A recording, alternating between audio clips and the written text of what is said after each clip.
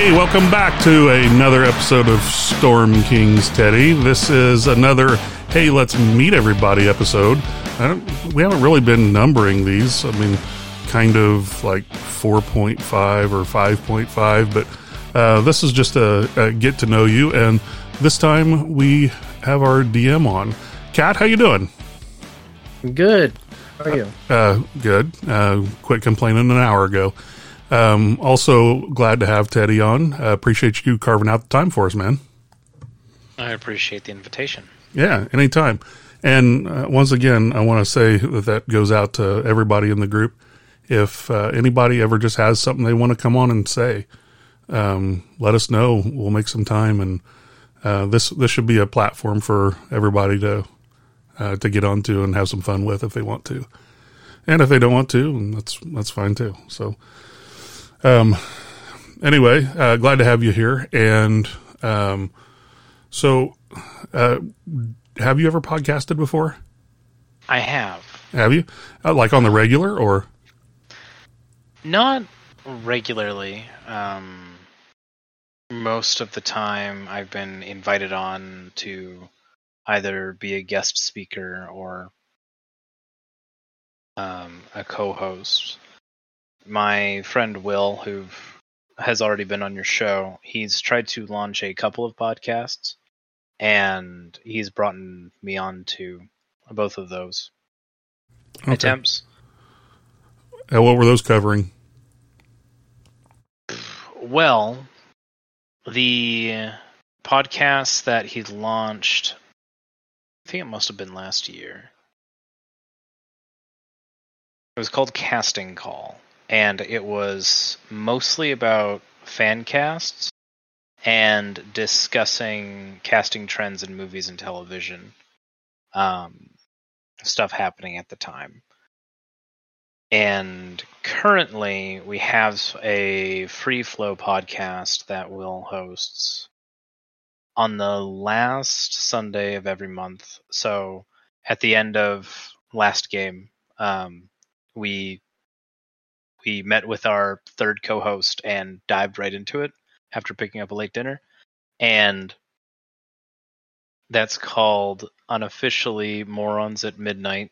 We have to keep on changing the name for Twitch because Twitch doesn't like the name Morons. And it's really just us talking about whatever. Our third co-host, Jesse, is a bit of an introvert. So we use it as an excuse to convince him to get out of the house and do stuff with us. So I find it interesting that the media platforms want you to censor yourself. I tried to get a license plate for after my wife and I had two kids. I tried to get a license plate that said for mix because we have Irish in our ancestry, and they sent me a letter said you can't have that. It's an ethnic slur. I'm like, it's a slur on me. Why do you care? So, but anyway, yeah, I get it. So, okay, well, glad to have you on this. Catt, how long have we done podcasts now? Oh, gee. It's probably been as long as we've been playing D&D, roughly, right? So 2 years going on 3? Yeah, but nothing probably quite as regular as this. Right. So the doing the weekly recaps is actually kind of upped our number quite a bit. So, but it's been a lot of fun. All right, so Catt, you want to start us out on questions? All right, let's start it out, like you said. So, Teddy, how long have you been playing D&D? Well, that's a tough question, isn't it? Because people have been playing D&D since people figured out campfires and basic language, in my opinion. Gary Gygax putting a trademark on it, be damned. But I guess if we're talking about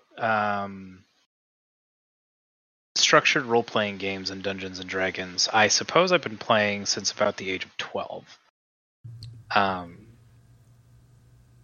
And that occurred at a garage sale that my mother brought me to. We were just poking around, seeing if there was anything neat, and one of the books immediately caught my attention. This blue book with this robed man with a great big white beard, and lightning and magic was coming out of his fingertips, and it said on the in the title, it was Advanced Dungeons and Dragons. Yeah. That was I believe the first edition of Advanced Dungeons and Dragons, and something about it just sort of called to me. And I asked my mom what it was, and my mom was there. She's not much of a D&D player, but she was there in the periphery, and is a rather nerdy person herself, so she had nothing against it or anything. And the book was like $1, so we picked it up, and I was voracious. First edition Advanced Dungeons and Dragons is not a very good game. Yep, I'm with you. But it is a game that I tried to play with my friends in my small town constantly. And none of them could get it, and I barely understood the rules because they were so convoluted. But I was technically playing from that point. So, and was first edition what was still in sway then, or was that just an old book? Hell no. I believe when I was 12, second edition was still the big boy on the block, but I had no idea. Yeah, right? I was not in the community. I didn't know there were other editions of D&D. And if I have my timeline correct, second edition was right at its tail end, and they were introducing Sword and Sorcery in 3.0 shortly thereafter. Yeah, and that's kind of where I left. I can't say I left the game. That's kind of where I stopped getting new editions. I bought the core books for third edition, and I bought the core books for 3.5 thinking surely it would be better. And did not like either of those editions. Didn't buy a single book for fourth, and was that way with fifth too until, a couple of years ago. But I have to say I'm really enjoying fifth edition. I have a question for you, Wind. Yeah, shoot. I've heard you say that before in previous episodes, that you were not a fan of 3.5. Correct. I would like to know why, what about it turned you off so strongly? So I think that it was just because of I came up with basic first edition, second edition, which were all very much, whether or not there were improvements, and there were along the way. It was Gygax's original system, which entailed, when you rolled it to hit roll, everything was THAC0 based. Everything was, your negative armor class figured into the math easily because you were adding a negative number. Therefore, you needed, a different number to roll instead of just, presenting a number and saying this is your target.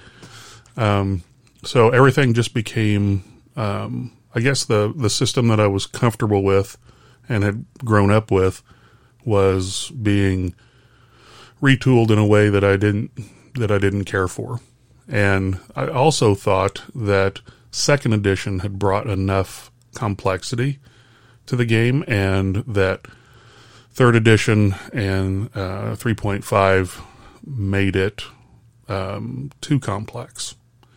So I was like, there is a point where I don't want to have to keep an Excel sheet to figure out what my character's doing. Yeah. And I felt like 3, especially 3.5, it was that way. So it just really turned me off. By the way, speaking of Gygax, I've actually met the man. Well, I had when he was still alive. I used to go to Gen Con almost every year, and the year that my wife was pregnant with our first child, she went with me, and we stayed in the Hilton, and we were riding down on an elevator to breakfast, and Gary Gygax walked into the elevator. I'm like, "You're Gary Gygax?" And he's like, "Yes, I am." I said, "You have no freaking idea how much of my life you've wasted." And he's like, "Don't blame me, kid." So, Right on. he was a really nice guy. Yeah. So anyway, that's kind of my thing. Like I said, I enjoyed learning basic.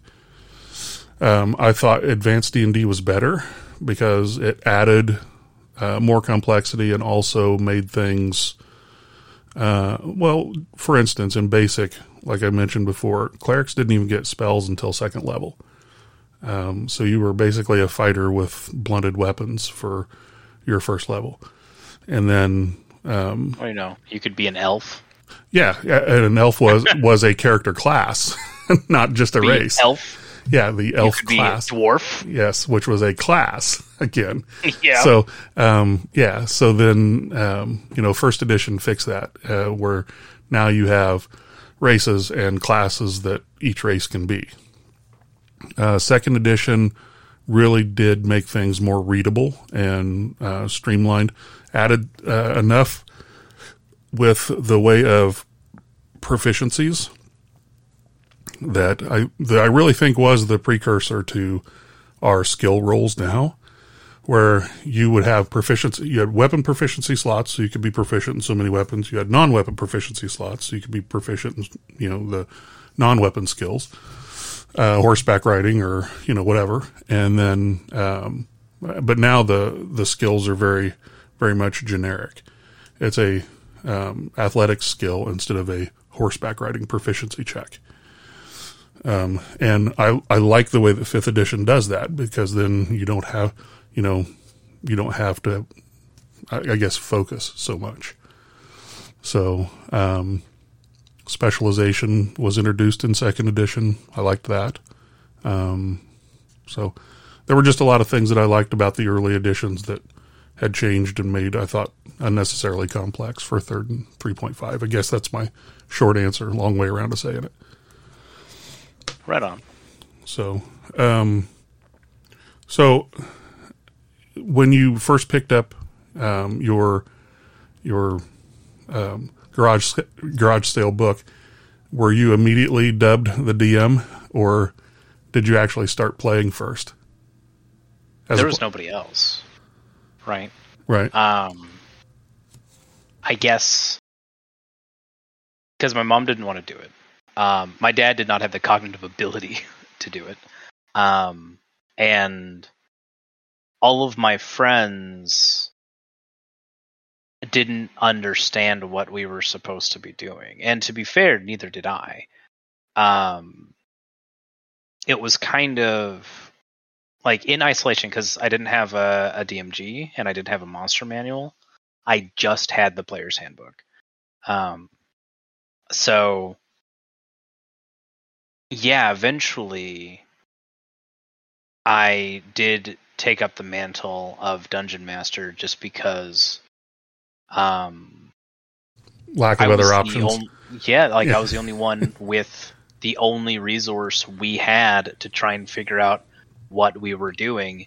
And the game itself was mostly just, I think I want to be an elf. Your elf is really cool.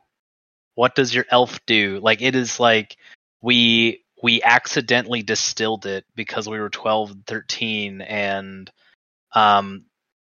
like when you're that age and you have nobody guiding you, it all seems very esoteric. There's a lot of numbers that you're not really sure what they mean. Percentages, no real point of reference of like bending the rules so you could play a paladin and just hoping you roll well enough for the stats to be a paladin. I know that. Yeah. So like, yeah, I was the DM, but we were also like not really playing Dungeons and Dragons as that edition of Dungeons and Dragons wanted to be played, right? We more took the book as a form of inspiration, right? Sure. And speaking of books that you took as inspiration, did you play any other TSR products like Star Frontiers or anything like that? The only other... So, here's the thing. First edition Advanced Dungeons & Dragons was ultimately a terrible experience for me. I was entranced. I was really interested. It was in my mind. But with the lack of players and the lack of understanding, we were only like playing for a few months before it became more of just like, okay, this is a funny little like curiosity, right? And we can just put this back on the bookshelf and not worry about it. And instead focus on stuff like reading fantasy novels, right? And being like D&D adjacent.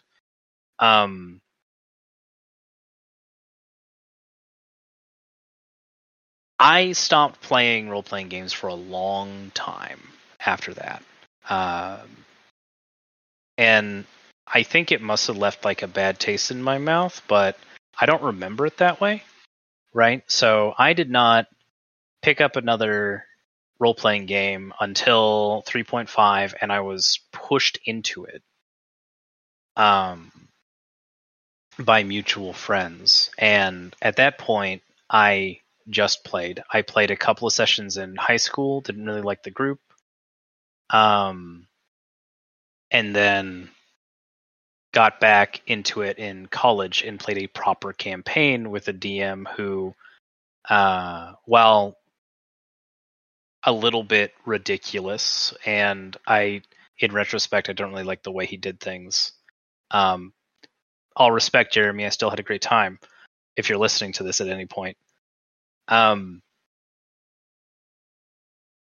that, as an adult, I played the Phase Rip Marvel.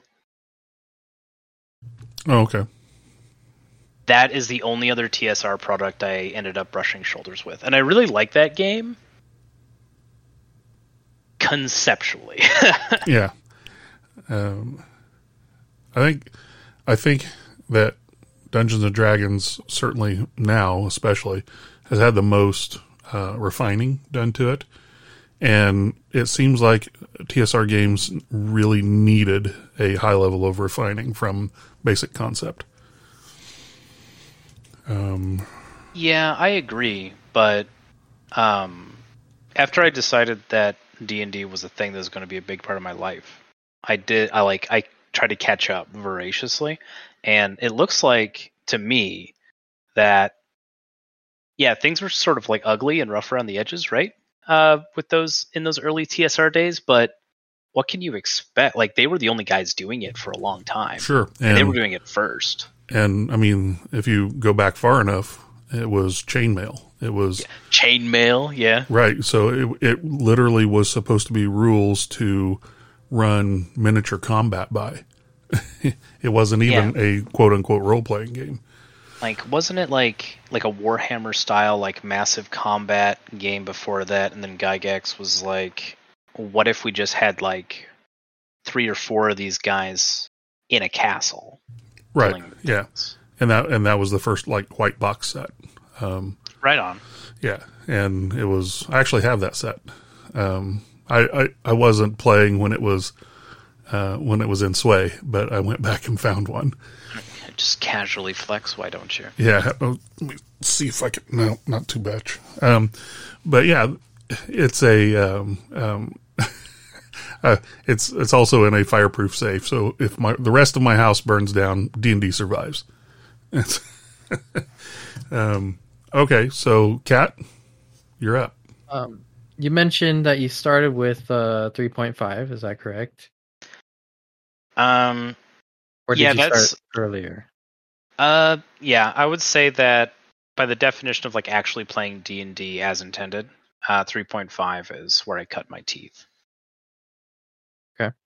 And you also mentioned that you started in person, so let's talk about the online aspect. When and how did you transfer to online? I transferred to online after the majority of my friends had run away, had moved away. Yeah, like I started playing as an adult, right? Really. I dipped a little bit into it as a teenager, but we all had adult lives, and I'm not opposed to playing in person. Those early games in person are really special. But it became more practical to play online when we learned about Roll20. For a few reasons. One is you can play from the comfort of your own home, right, at your workstation. You don't have to worry about getting food for everybody. You don't have to worry about driving to a particular location. You don't have to worry about traffic. You don't have to worry about being necessarily like presentable. Like I have definitely run games for you guys in pajamas with a shirt with a mustard stain on it. And Roll20 gives me the freedom to be that comfortable, which like it seems like a minor thing, right? But it's a lot more convenient. And I don't have to worry about producing sets or hand drawing maps with a dry erase marker. I don't have to worry about looking over and seeing whether or not a player is cheating on their dice roll. I don't have to worry about miniatures. Miniatures are so expensive and they're super cool, but I don't want to spend upwards of $300 on a set of miniatures that I'm going to use for one or two encounters, for one dungeon encounter, when I could just like grab or make some art online, throw a border over it, and I have my miniature that I can make infinite copies of, you know. Yeah, we definitely ran into those issues live as well. I mean, seemed like everybody had miniatures that they brought, and then we just kind of made a pool of them. And sometimes your, kobolds looked an awful lot like nickels. Yeah, whatever you had on hand. So, that's definitely all advantages to doing online. I still have a lot of nostalgia for the in-person play. Oh, don't get me wrong. There's a magic when you're around a table, and I've been missing it. But at this point, I would, like professionally, I want to play online because of all the practical reasons. But if I'm playing for friends, I want to be around a table a lot of the time, right? I want to see like facial expressions. I want to see reactions to things. I can be a lot more expressive. There is a magic at the table that online can get close to, but not quite replicate. And I wouldn't say that one is better than the other. Well, but it depends on what kind of game you want to run. And they both have advantages. I mean, you pointed out a lot of the ones that are doing online play. But I have nothing against the online play because it actually gets me more D&D than it would if I was trying to gather up live sessions. Because like you said, all of my friends are adults and we've got lives and kids and jobs, and it's hard to carve out time for role playing. So, and be honest, Kat. So, Teddy said what he played in last night. How about you? Just my sweatpants and a t-shirt. Oh man, I'm underdressed, boxers and a necklace. Hell yeah, brother. Okay, so you said your first like playing experience, not DMing, was kind of 3.5. What was your first character? I'm always interested to find this out. So my first character, strictly speaking, I don't remember. Like the first 3.5 game I played in I didn't have a good time, so I don't remember my character. The first character that I remember distinctly was in my buddy Jeremy's game, and I made this human cleric named Deve Dine. He was a cleric of Paylor, and I love that character so much. And I stole the name. Are you two familiar with Andre Norton? Yes. No. So Andre Norton is this classic fantasy and sci-fi author, and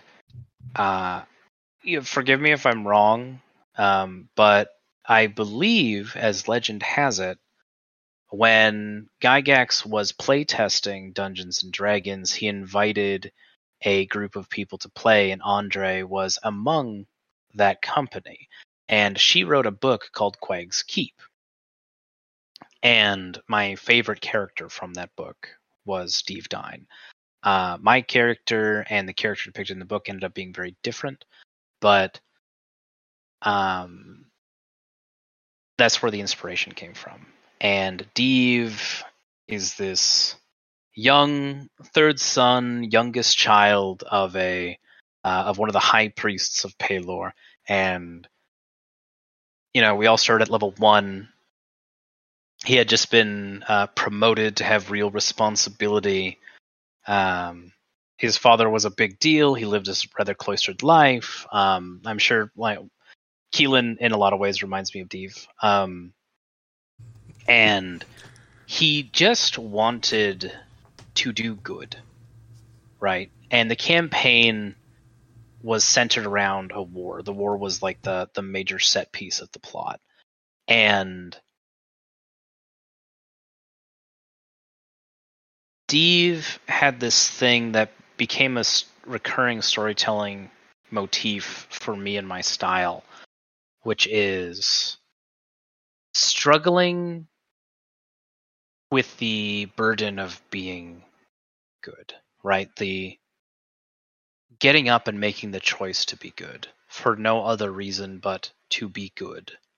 That is your central truth. There is no other reason to be good, because he had challenges with his faith. He had challenges with his church.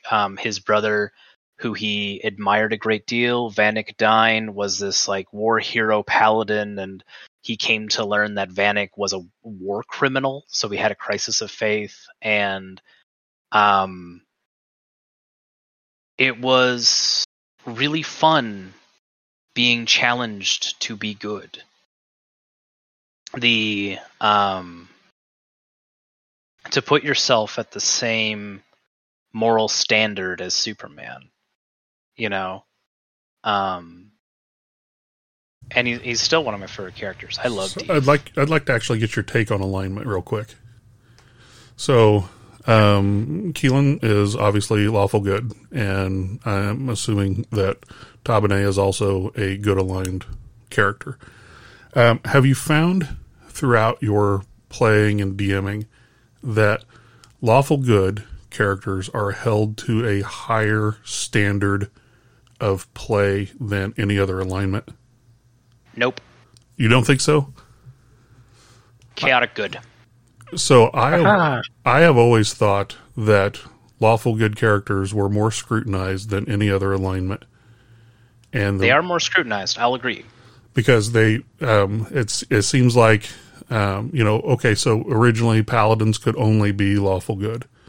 And as a DM, I kept alignment charts on everyone, but it seemed like I always scrutinized the paladin more in the game than I did any other character.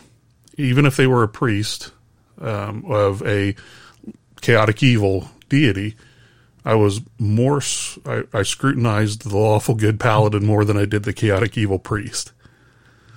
So I find that happens with a lot of people, and I think that comes directly from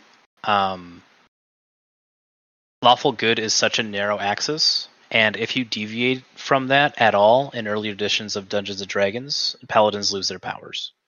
Yeah, permanently. Yeah.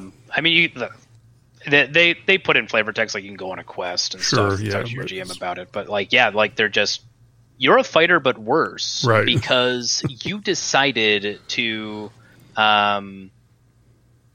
eat more than what your god allowed was a fair allotment of food for that day. You went and got a heaping of seconds. Now you don't have any powers. So the alignment charts that I kept. So I kept one on lawful, neutral, and evil, and then I kept chaotic, and then I kept another one on good, neutral, and evil. And there were five steps in each of the categories. So if you declared your alignment as lawful good, you started in the middle of lawful and you started in the middle of good. And then as the campaign progressed, I would tell people when decisions they made were going to move their marker on the alignment chart. Like committing a murder, that may move you 2 marks towards evil, instead of just like 1. And if you worshipped a deity, you would be told before an alignment shift would happen. Like, hey, you're on the edge, straighten your shit out. And then here's your warning. Right. And then, but if they didn't have a deity, they weren't even told. And if they flipped alignment of any type, they lost a level. Oh shit. Yeah. So if they were 9th level, they went down to 8th, like the bottom of 8th, and then started from there. So flipping alignment was a bigger deal in most of my games.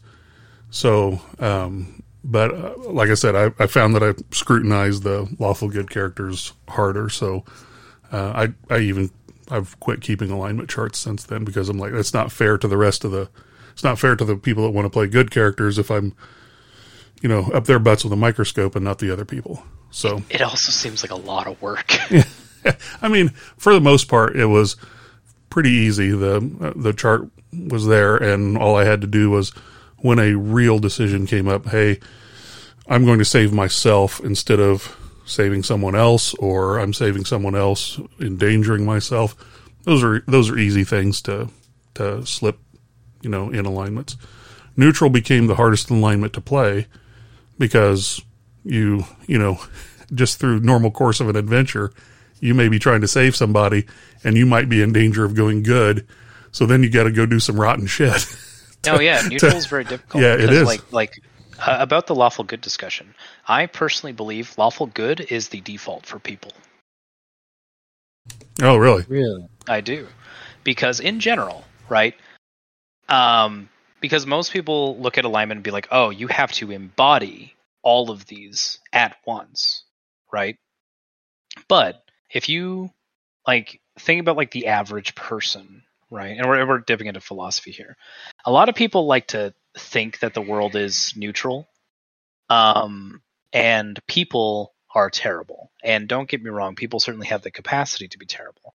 But if you really look at it broad scope, most people do not go out and hurt anybody intentionally. Most people are law-abiding, right? You might skiff it or bend it here and there, right? But most people tend to want to fit in with the status quo, because with the bureaucratic systems that we've built around us, it tends to be easier, right? And people don't want to hurt anybody, right? If Bob next door asks to use your lawnmower and Bob hasn't betrayed you or done anything to really break your trust, sure, use my lawnmower, right? I am trusting you with something of mine to make your life easier, right? And it is a very simple, non-dramatic,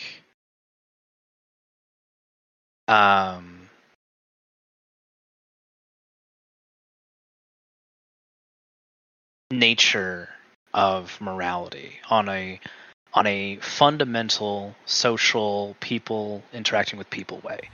I think a peasant, all of my peasants and commoners in D&D, unless they have like particular backstories that would make them feel differently, they are lawful good, right? In my games.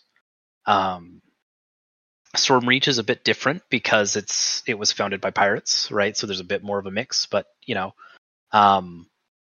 you go to a farming village, the farmers are lawful good. That doesn't necessarily mean that they will like go out and die for crown and country because it is the right thing to do. No, I'm not particularly interested in breaking any laws because the laws are probably there for a reason that's above my pay grade, and I don't want to hurt anybody.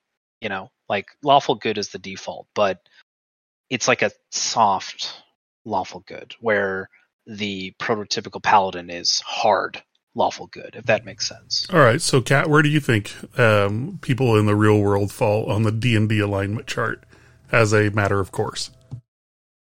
I think people are unpredictable.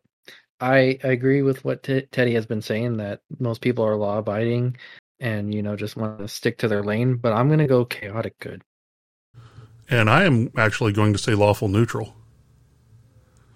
I think that people like laws because they can be used to their own benefit. I think people are very self-serving. And that's, if doing charity work, for instance, every time that you went out and worked in a soup kitchen, someone kicked you in the nuts, you wouldn't do it continuously because, there's negative, to me, they're out there for their own feel good. I'm doing something for someone else, therefore it makes me feel better about myself. And you're right, Teddy, this is all philosophy. I mean, it's down to just kind of the way people have worldviews. I don't know that there's a right or wrong answer. It's just that I've always viewed people as very selfish and self-serving, and that they prefer to have laws to use to their own benefit, because if they are bound by the laws, then so are others. So I would agree with lawful. I would say lawful with neutral tendencies, and then full on neutral with a tendency for good and evil. But that's like I don't think there's a right answer. Just that's my own. Yeah, the morality axis, the alignment axis, is really fascinating and way too simplistic. Oh, that's true. I tend to tell people when they're thinking about alignment to not really worry about it, right? Like Catt, you and I have had this conversation, right? Where when it comes to player characters, a big part of what defines alignment is a combination of culture and personal worldview, right? Like, yeah. Would you mind if we talked about Tabane's alignment? Oh, I don't care at all. Go for it. So, I like our conversation about Tabane's alignment because I got the impression from you that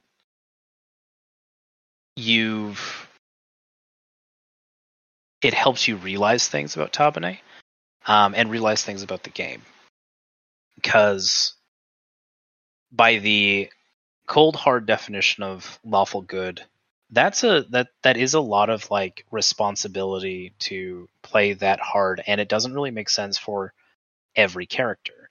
But Tabane is a patriot.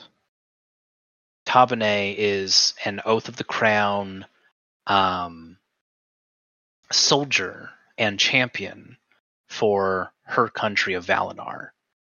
And the laws in Valinor are different than her immediate neighbors, right? Something that is considered evil in like the realm of the hobgoblins, right? Or evil in Breland might not be so evil in Valinor and vice versa. Like in like elven culture, sort of broad stroke, you honor your ancestors. And elves in Eberron are literally reincarnated, right? It's very important to do. And while that might be evil for a Breelish person to cruelly kill the ghost of their ancestor, it's not necessarily like to forget to say thank you, great grandfather, in your prayers, right, and remember the stories of your forebears is not in and of itself an evil act. Where in parts of Valinor and definitely in Arenal, where the really hardcore elves live, like that would be, right? So it's more important to, at least in my opinion, it's more important to determine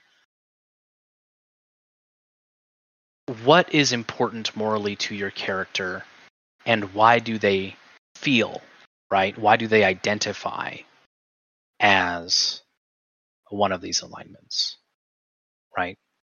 Yeah. Yeah, our conversation about figuring out Tabane's alignment and her relationship with being a paladin and your relationship with Tabane and how you'll be playing her was really fun because we got to cover stuff like that. Yeah, it was very enlightening because, as you spoiled it, you said my oath. Sorry, pardon me. That's fine. We're just gonna gloss over it. No one knows what it is. Wind, bleep it out in the editing process.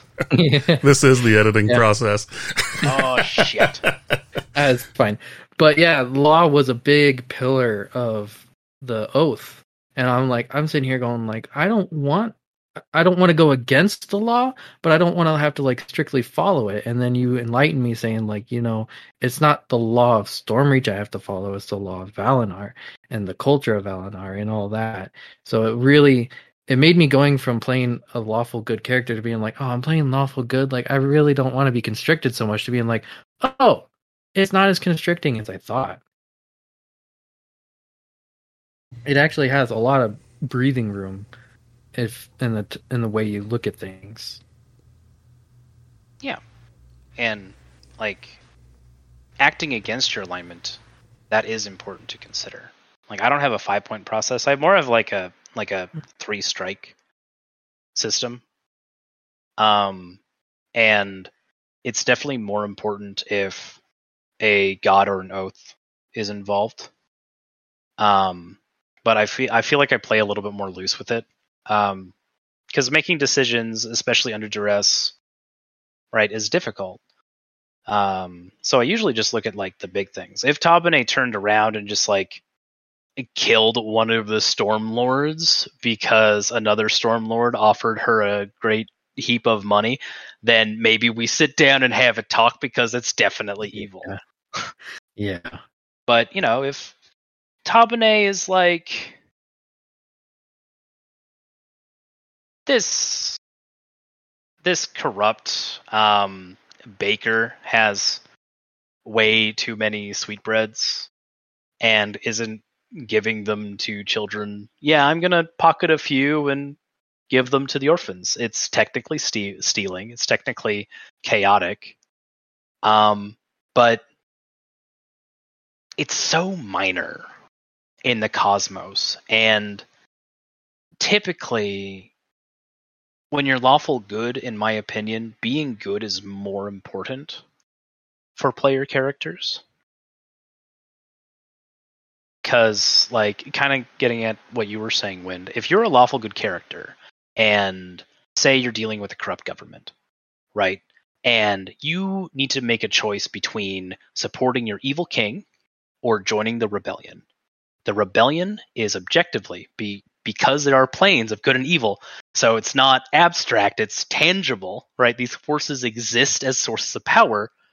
Joining the rebellion to be good is objectively the correct decision, and that shouldn't flip you from lawful to chaotic, and it shouldn't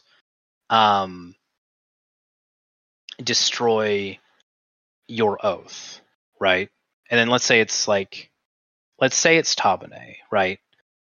Or let's say it's someone who is Oath of the Crown, and so you have this evil king, you swore to serve your nation. That becomes a question of, well, what does your nation mean? Does your nation mean your monarch, or does your nation mean your people? Right? There's a lot more flexibility in alignment if you're just willing to explore it. Yeah, I agree. All right.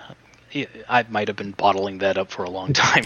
No, that's all good talk on alignment stuff. So, something of that. Well, it seems like it's sometimes a much overlooked aspect of the game, except where it comes into play directly with, like a character's faith or something. So, it's all good stuff. All right. Well, with that rabbit hole done, let's get back to the interview. We found you on Start Playing Games, which is a nifty little website that Wind found and sent it over to us. How long have you been on the platform? I want to say it's been 8 months since I started. Oh? Yeah, I haven't been with them for very long. How many games do you normally run at once? I am currently running, professionally, I am running 5 games. I am running 2 different campaigns for Ravenloft, using 5e's Curse of Strahd as a central pillar. I am running Storm King's Thunder. I am running a private game for a client, and I am running Descent into Avernus. Okay. And outside of and is this side hustle for you? Like, or is this like your primary job? Strictly speaking, I am a thespian. I see. Okay. But that hasn't been paying the bills. Especially with like COVID and everything. And it's a highly competitive field. I went to school to be an actor. I have a huge passion for voice acting, right? But the well has been dry, and I needed something to make payments with. So I would like it to be my side hustle. It is not currently due to necessity. Well, as a player, you do great voice acting and that's always fun. And acting and all. Just you really bring life to your world. And so, speaking of bring life to a world, what's your favorite part of being a DM? My favorite part of being a DM is controlling everybody else's lives and receiving adulation for it. No, I'm kidding. My favorite part of being a GM is entertaining my friends. I think is the big thing. I like making people happy.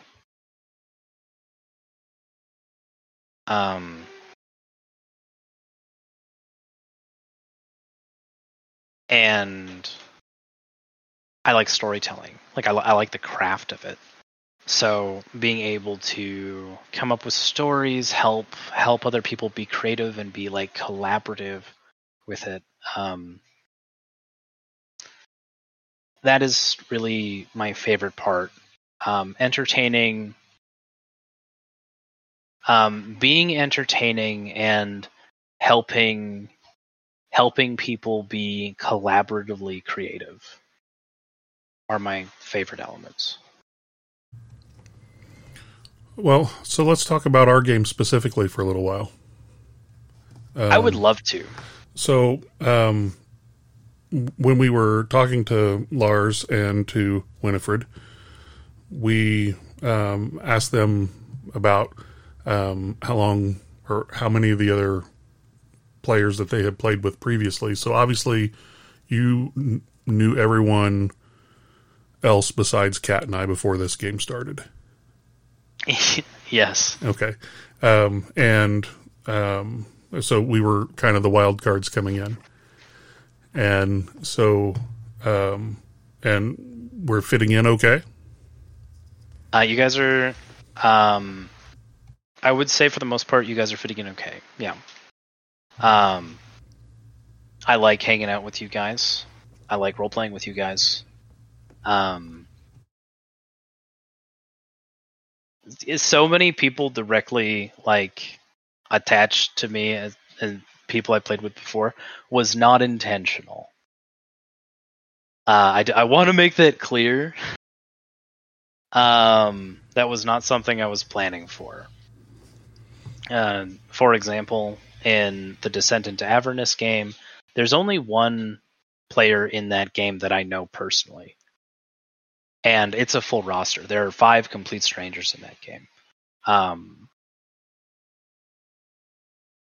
But yeah, I'd say you guys are fitting in very well.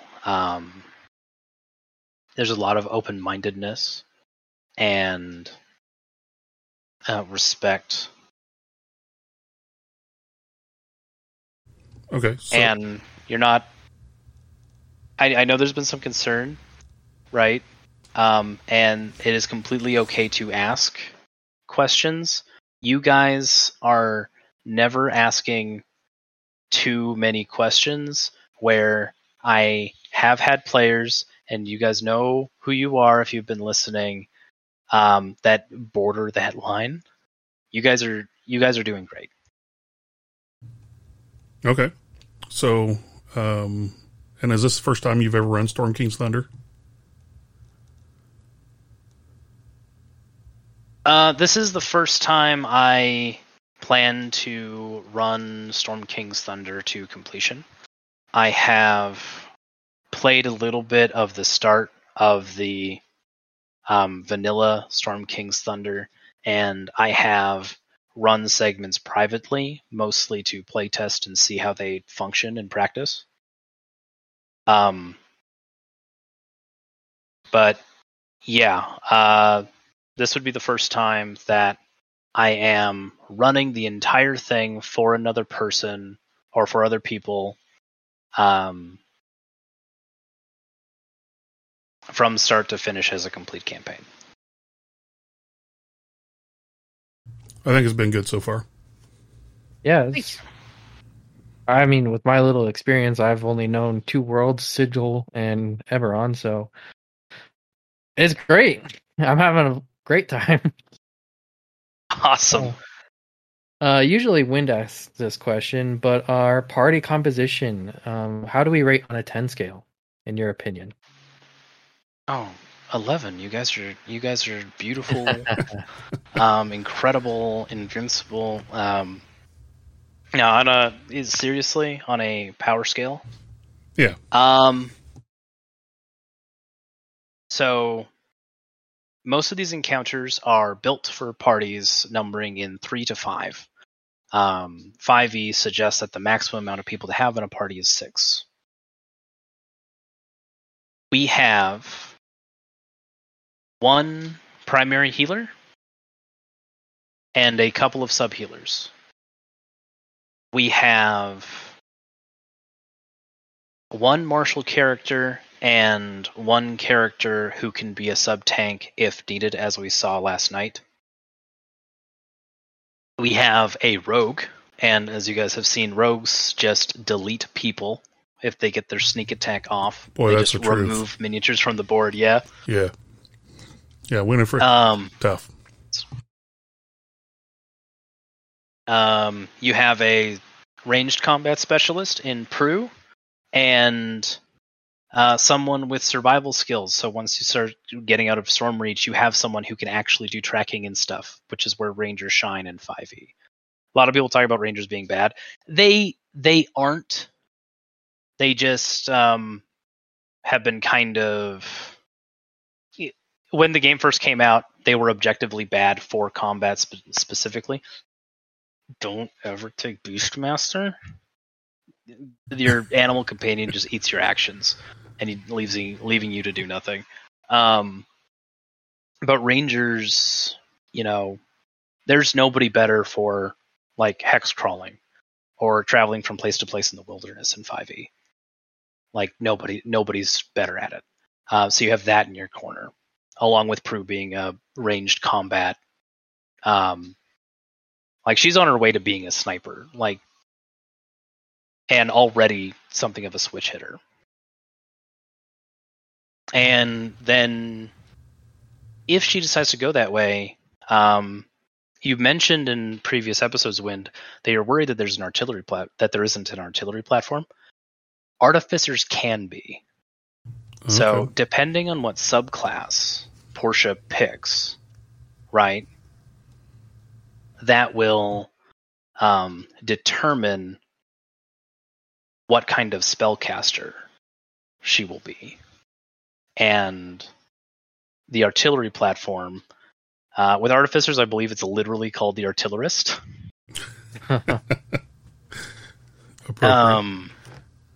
Yeah, well, I mean, that is slinging fireballs and lightning bolts and all of that good stuff.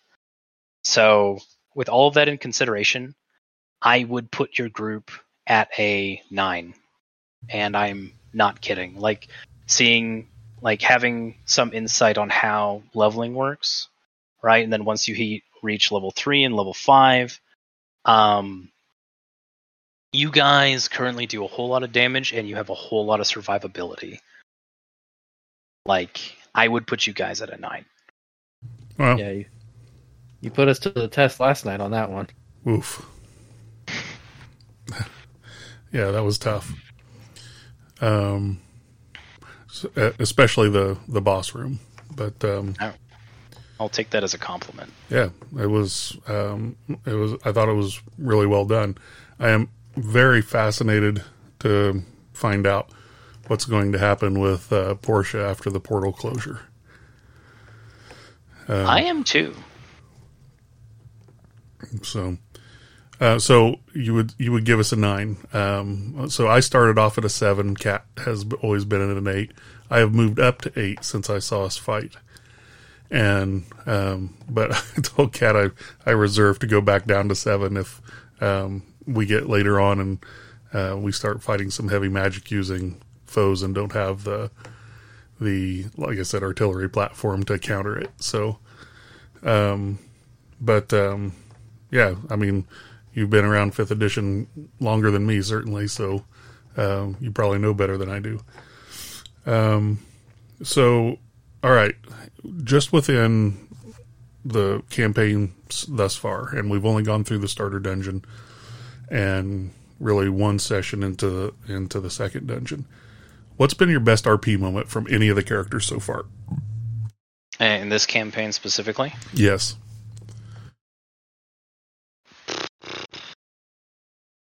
That's like... It's like asking, like...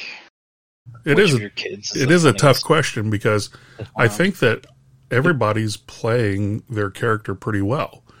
I mean, Prue's definitely playing a very stolid, like, Night's Watch kind of, police type character, and Portia's been very flighty and talkative, and that's just part of her character. Winifred's been very stoic. Lars has been freaking hilarious.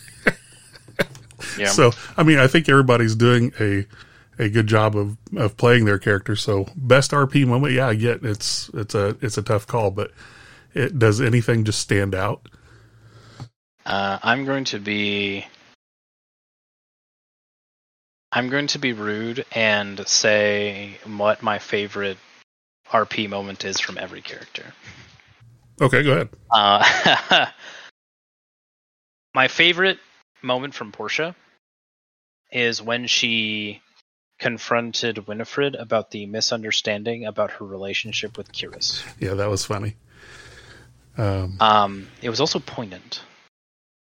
Like Portia is not a very combative character. So I read it as building up the courage to clear up a misunderstanding because her reputation as a merchant is very important to her.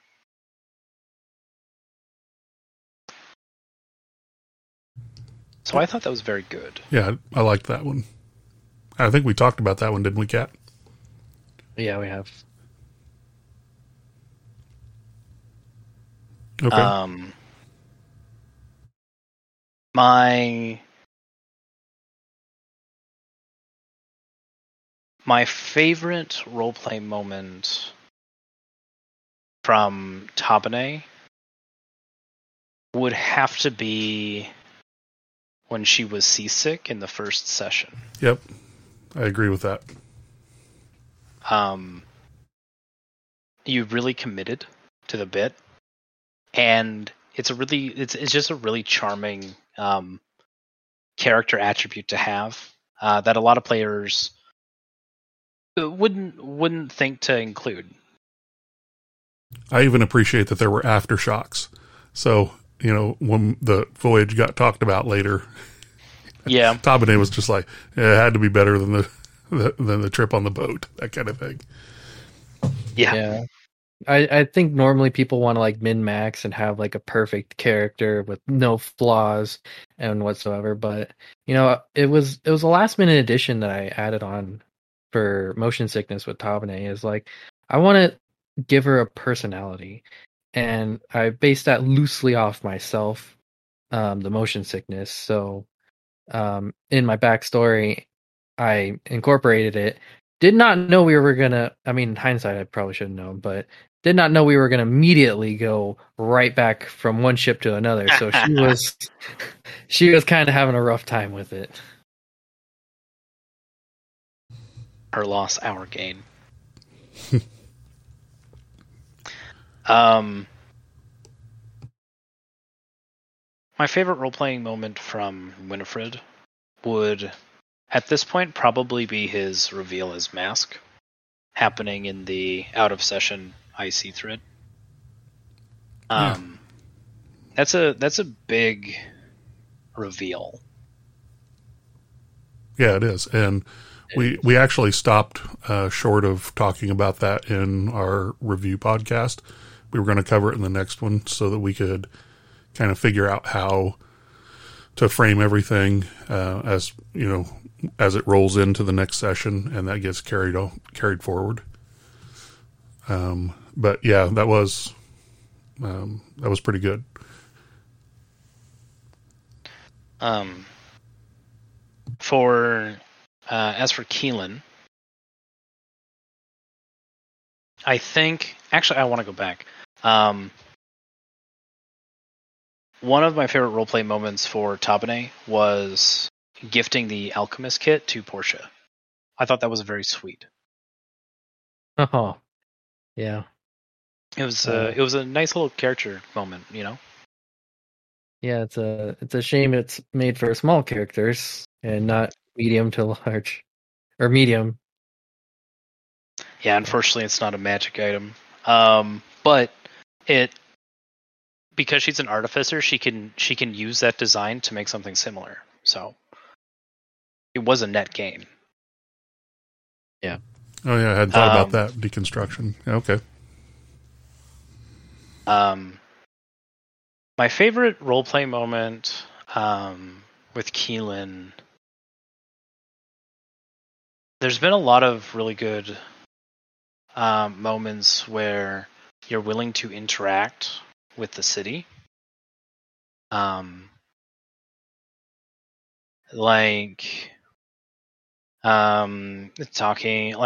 to Bubbas and having like a conversation with Gulth, who made the raps for you guys, the Lizard Man.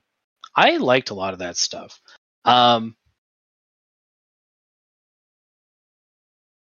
Yeah, Keelan's interactions with Bubbas are very fun.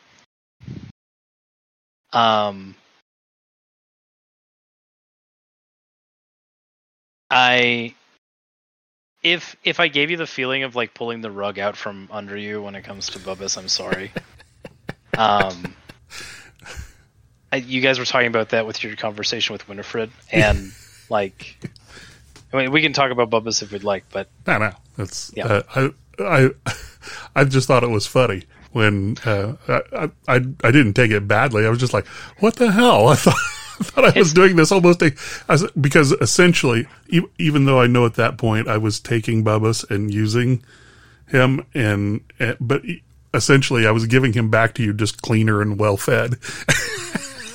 Well, that's the thing, right? Like you mentioned that, Keelan saw that Bubbas has like some developmental difficulties, and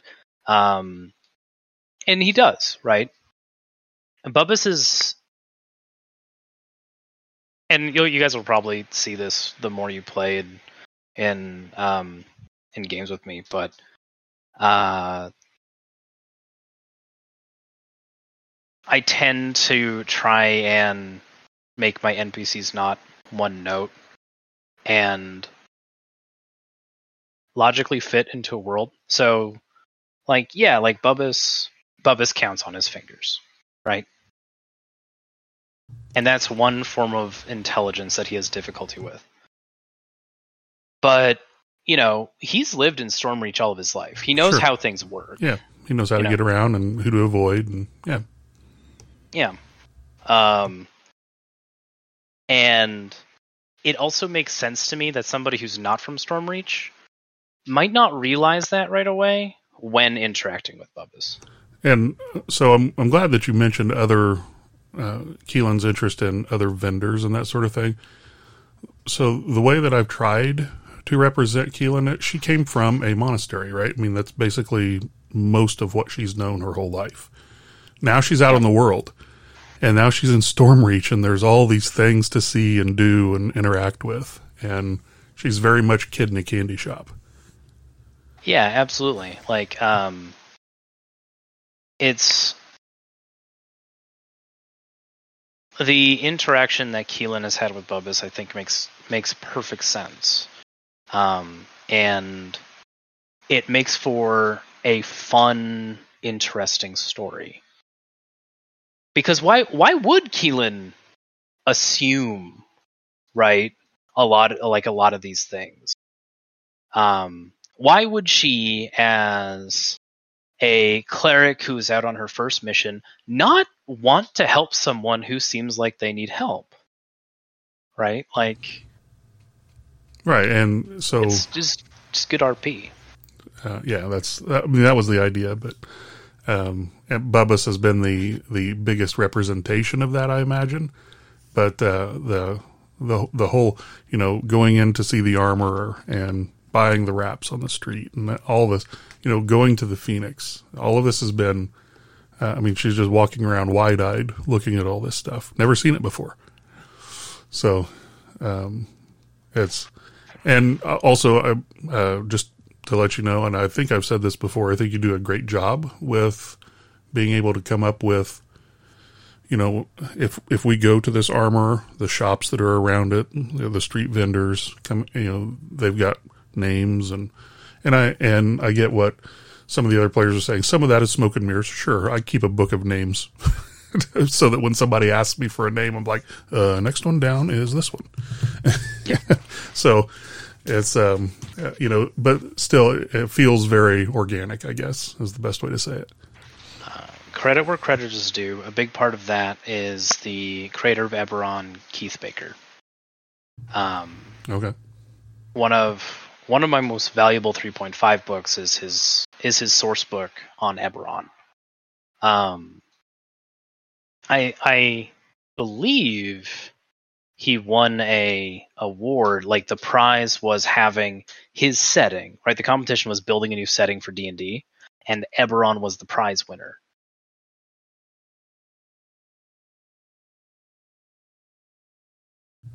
All right. Well, and he has a whole book like just about Stormreach, and I love that book. But there's also some things that Keith Baker doesn't. I mean, that book is also almost like 20 years old. There's some stuff that's maybe not so great anymore.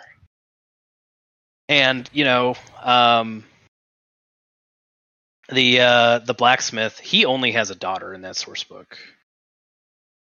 Oh, okay. Instead of the sons as well. Yeah. Lift, Flex, and Esteban do not exist. Lift, Flex, and Esteban. In the source book. That's funny. And okay, so what about Lars and Portia? RP moments. My favorite roleplay moment from Lars would have to be. See, that's tough. I live with the man. He's my roommate, so I get a lot of his humor constantly. And I love Lars. I think probably my favorite moment from him, though, would have to be when he immediately leapt to try and help Portia, both in the combat and in the out-of-character chat. Because like his himbo-ness, that's a bit, sure, right? And it's a big part of his character, but sure. But I do want to say it's very well carried off. Usually, I have to say that in some of the campaigns I've played, I probably would have found a character like that super annoying. But he pulls it off so much better than any other character or player that's ever tried something like that. I think I mentioned these before. A friend of mine named Chris, he played a pair of characters called Shardix and Vardix, the Heckler brothers, and I wanted to strangle him. But Lars pulls this off. Just even the small things where he grants bardic inspiration by winking at you. I mean, it's all a formula. It's all set in it's just. I think it's just done really well. So, and he's hilarious. So, yeah, and I think I know his secret. A lot of those characters are obnoxious for the sake of being obnoxious. Like what are Heckle and Jekyll is what they were called. Yes. Like that. Like you hear their names, and those are a pair of characters who were made just to fuck with everybody else at the table. Sure, absolutely. Right? And that's not fun. Like that's something that's like going to stop being fun session 3, right? For everybody. 2. Right? Yeah. Like you made a character for a joke, right? And a joke that relies on being annoying to other players. And if you're annoying, nobody's going to want to play with you, right? Will builds characters one he thinks are going to be enjoyable to play, and he builds characters that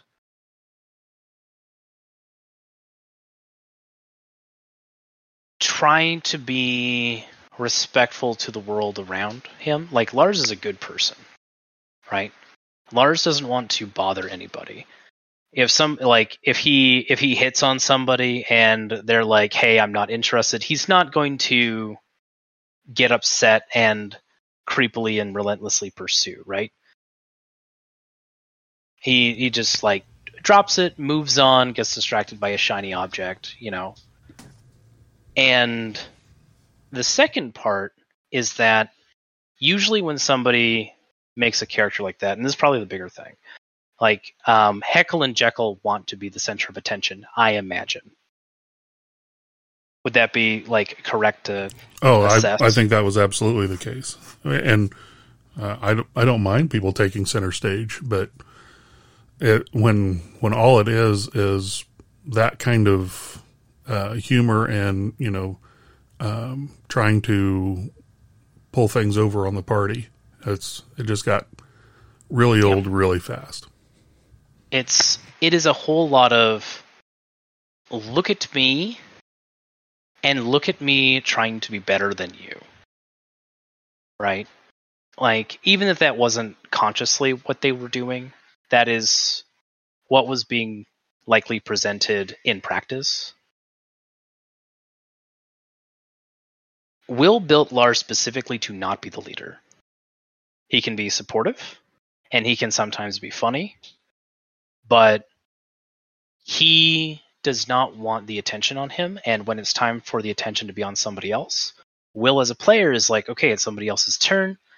I can mute myself, go get a drink, or just like listen, because Will likes listening to other people's roleplay, and I think that's a big part of why Lars works so well, is because Lars will do something hilarious, and everybody enjoys the Lars moment, and then he graciously steps aside and lets it be somebody else's moment in turn. You know what I mean? Yeah. Yeah, I can agree with that, certainly. Because every session we have, I'm just happy to be there, and I don't talk very much. And that's kind of counterintuitive to how I built my character. So, that's something I got to work through, and I'm constantly working through. But I completely understand just wanting to just sit back and just let everyone do their thing. And you're working towards a goal, too. Related to that. And that's not only admirable, it should be encouraged, in my opinion. But who's left? Prue's left. Prudence is left. Right? I think so. Maybe Portia too, unless you did hers already. Portia, I believe I talked about first. Okay. With speaking to Winifred about her reputation and her business and her dealings with Karis. I actually got 2 with Prue, and they both happened last night. Prue telling me, or asking me about her prosthetic arm and its condition while trying to prevent Portia by being sucked into the singularity.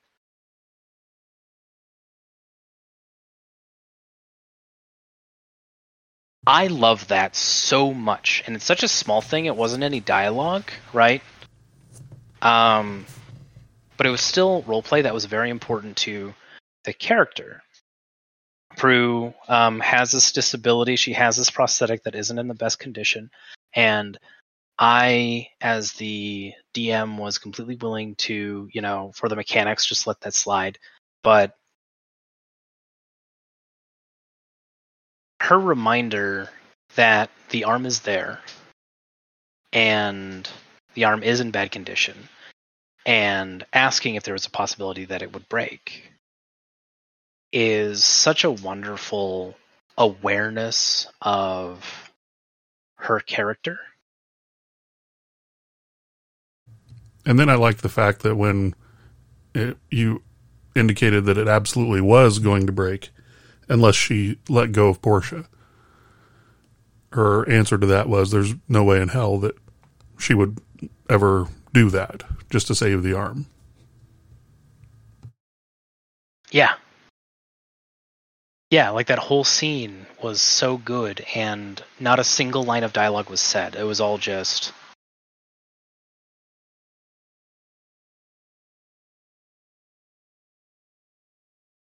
id and motivation.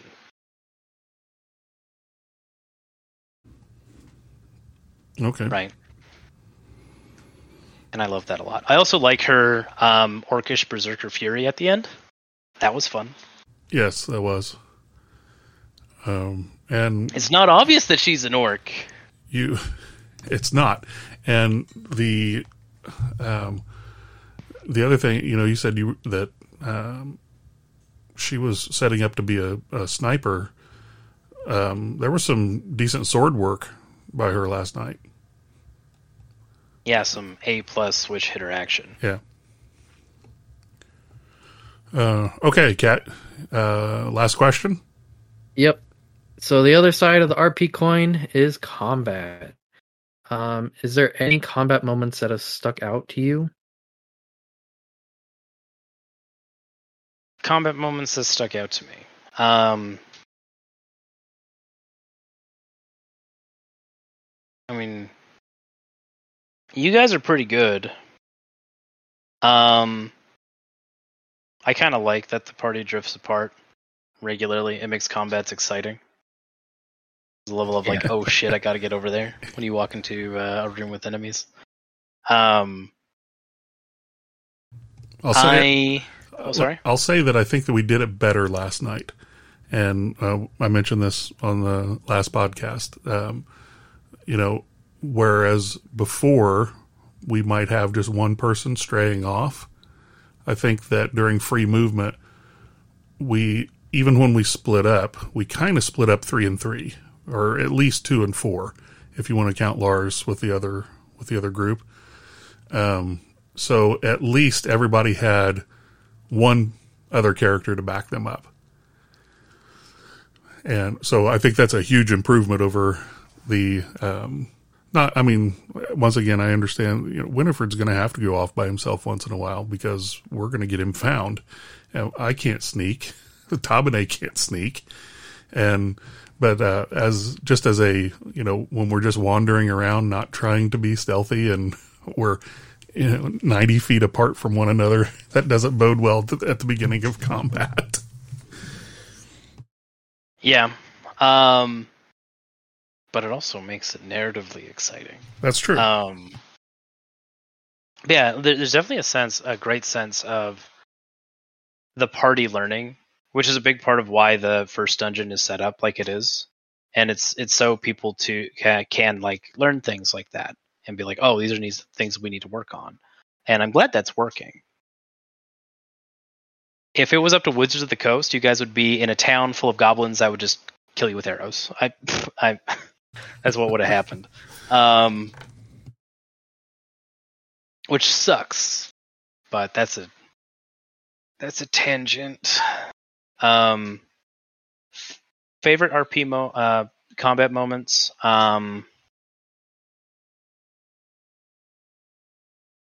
First use of Divine Smite is always something that gets me as a Paladin fan. Yeah, that was pretty big. Yeah. It was a huge debate on if I wanted to do that or not. Mentally. So Kat's big debate on this, and you jump in here, Kat, was that he wanted to save a spell slot in case somebody needed to be healed. And my argument for this is that if he's using Divine Smite, instead of saving the slot to heal somebody, he's putting an enemy down before they can do the damage that'll need to be healed.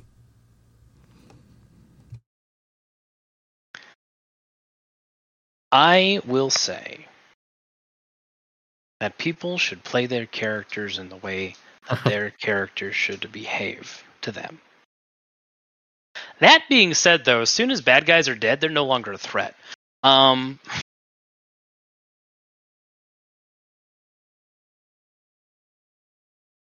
I think having a spell slot in the chamber is smart.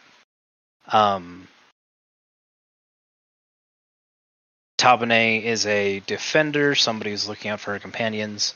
I think it is completely in character. And so I have no personal issue with it, tactically or narratively. Strictly speaking, if a enemy is dead, they're no longer a threat.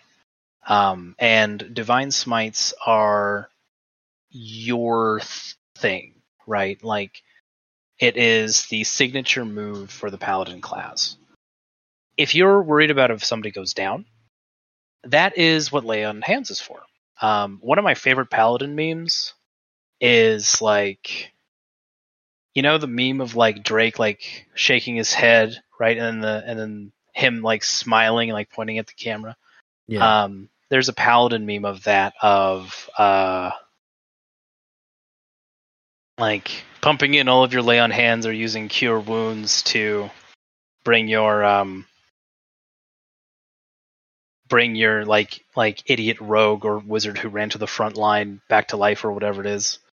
And then like compared to giving your downed companion exactly 1 HP from your lay of hands to teach them the value of restraint. Like that tickles me so good. But you know, if you talk to players concerned about the meta, Wind is technically right, but what's more important is that you're playing true to character. And I cannot stress that enough. That's not me being diplomatic. If everybody played how the meta suggests everybody plays, everybody is playing exactly the same character. And that's no fun, right? Right, and I'm on board with that. Everybody should play their character how they envision things. I think what I was trying to relate to Catt was he was so worried about keeping a heal in the chamber that he wanted to use the smite, but he was just like, I probably ought to keep a heal, and he was afraid to pull the trigger because he thought he might need a heal down the road. I was trying to give him justification for why he might want to use the smite, and that is, you put the enemy down. If you put an enemy down and they don't get their next turn, maybe that's 20 points of healing because their next bite would have taken a chunk out of somebody. Yeah. Logically makes sense. Also, Divine Smite is just, it is the cool thing you can do offensively, right? Your other big thing that you get later is auras, and those are completely passive, right? People just get bonuses by being near you, which must be nice. I would love for people to just feel better just being in my general vicinity. But yeah, like smites.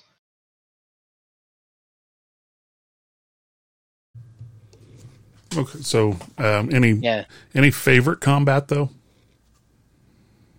That fight last night, I like the tentacle. I like how you figured out that the cistern was a toilet. It's not actually a toilet. Behind the curtain, it is a magical sewer system that the Giants tried to figure out, where they would take all their filth to the astral plane and just like send all the shit into space. And there just happens to be like a giant, a massive Lovecraftian eldritch horror who just occasionally sticks his hand in to try and get a snack.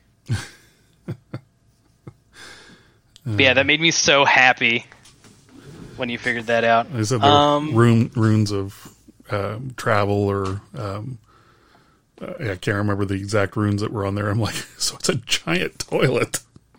Yeah. Yep. Yeah, I'd say my favorite combat so far has been against the Gibbering Mouther. It was... No. Actually, the fight against Steeljack in the mall. Actually, now thinking about it. That was pretty good too. It was just as high stakes, and it had a lot of teamwork and a lot of use of mechanics like remembering to use non-lethal damage against Steeljack. Trying to figure out the mechanism of the altar and the hammer while in combat. Everybody was using their abilities, right, that they had on hand. It was really good. So what's been your favorite, Catt? Oh, the Gibbering Mouther for sure. Yeah, I agree with the Steeljack. It was very mechanically intensive, but as we mentioned in our last podcast, we just at 9th level just fought a Gibbering Mouther as myself. So seeing that second level was a little terrifying. Yeah. We had some different circumstances in the other game, but yeah, our 9th level characters faced one, and we couldn't just unload on it for various reasons, but that was a pretty good fight even for us. And then this one came through, and I'm like, oh wow, we're 2nd level, we're gonna die. It's fine. You guys were removing runes. It was fine. He didn't have his gibbering ability. It's fine. Yeah, that was probably a big deal right there. So he would have if you didn't disarm many runes. Each time you removed a rune, that boss lost an ability. Oh, that's cool. Oh, okay. That makes sense. Because this was the first time we've encountered an enemy, and I'm like, I know what this is for once. So I saw that thing, and I'm just like, oh boy, we're in for a world of pain. But yeah, that makes sense now that the runes took away an ability, because all he could do was just bite and do that blinding attack. And he couldn't, after the second rune went down, he couldn't do the blinding attack either. I had to get that right off. Yeah. Okay, wow. Yeah. Anyway, Teddy, it's been a great game so far. Been enjoying the hell out of it. So, and appreciate you coming on and talking to us. Anytime that you want to come back, let us know. Even if you just want to do it like after we complete each dungeon, so that we can kind of recap and talk about what's happened. That'd be great. So yeah, sure. That sounds like a great time. All right. Well, appreciate you carving the time out, and Catt, for you hanging around here for about 2.5 hours getting our 2 casts out. So that's fun. Guys, we will see you all later. And once again, anybody else wants to bother to come on, let us know. We'll be happy to have you and talk over some D&D. So everybody take care of yourselves.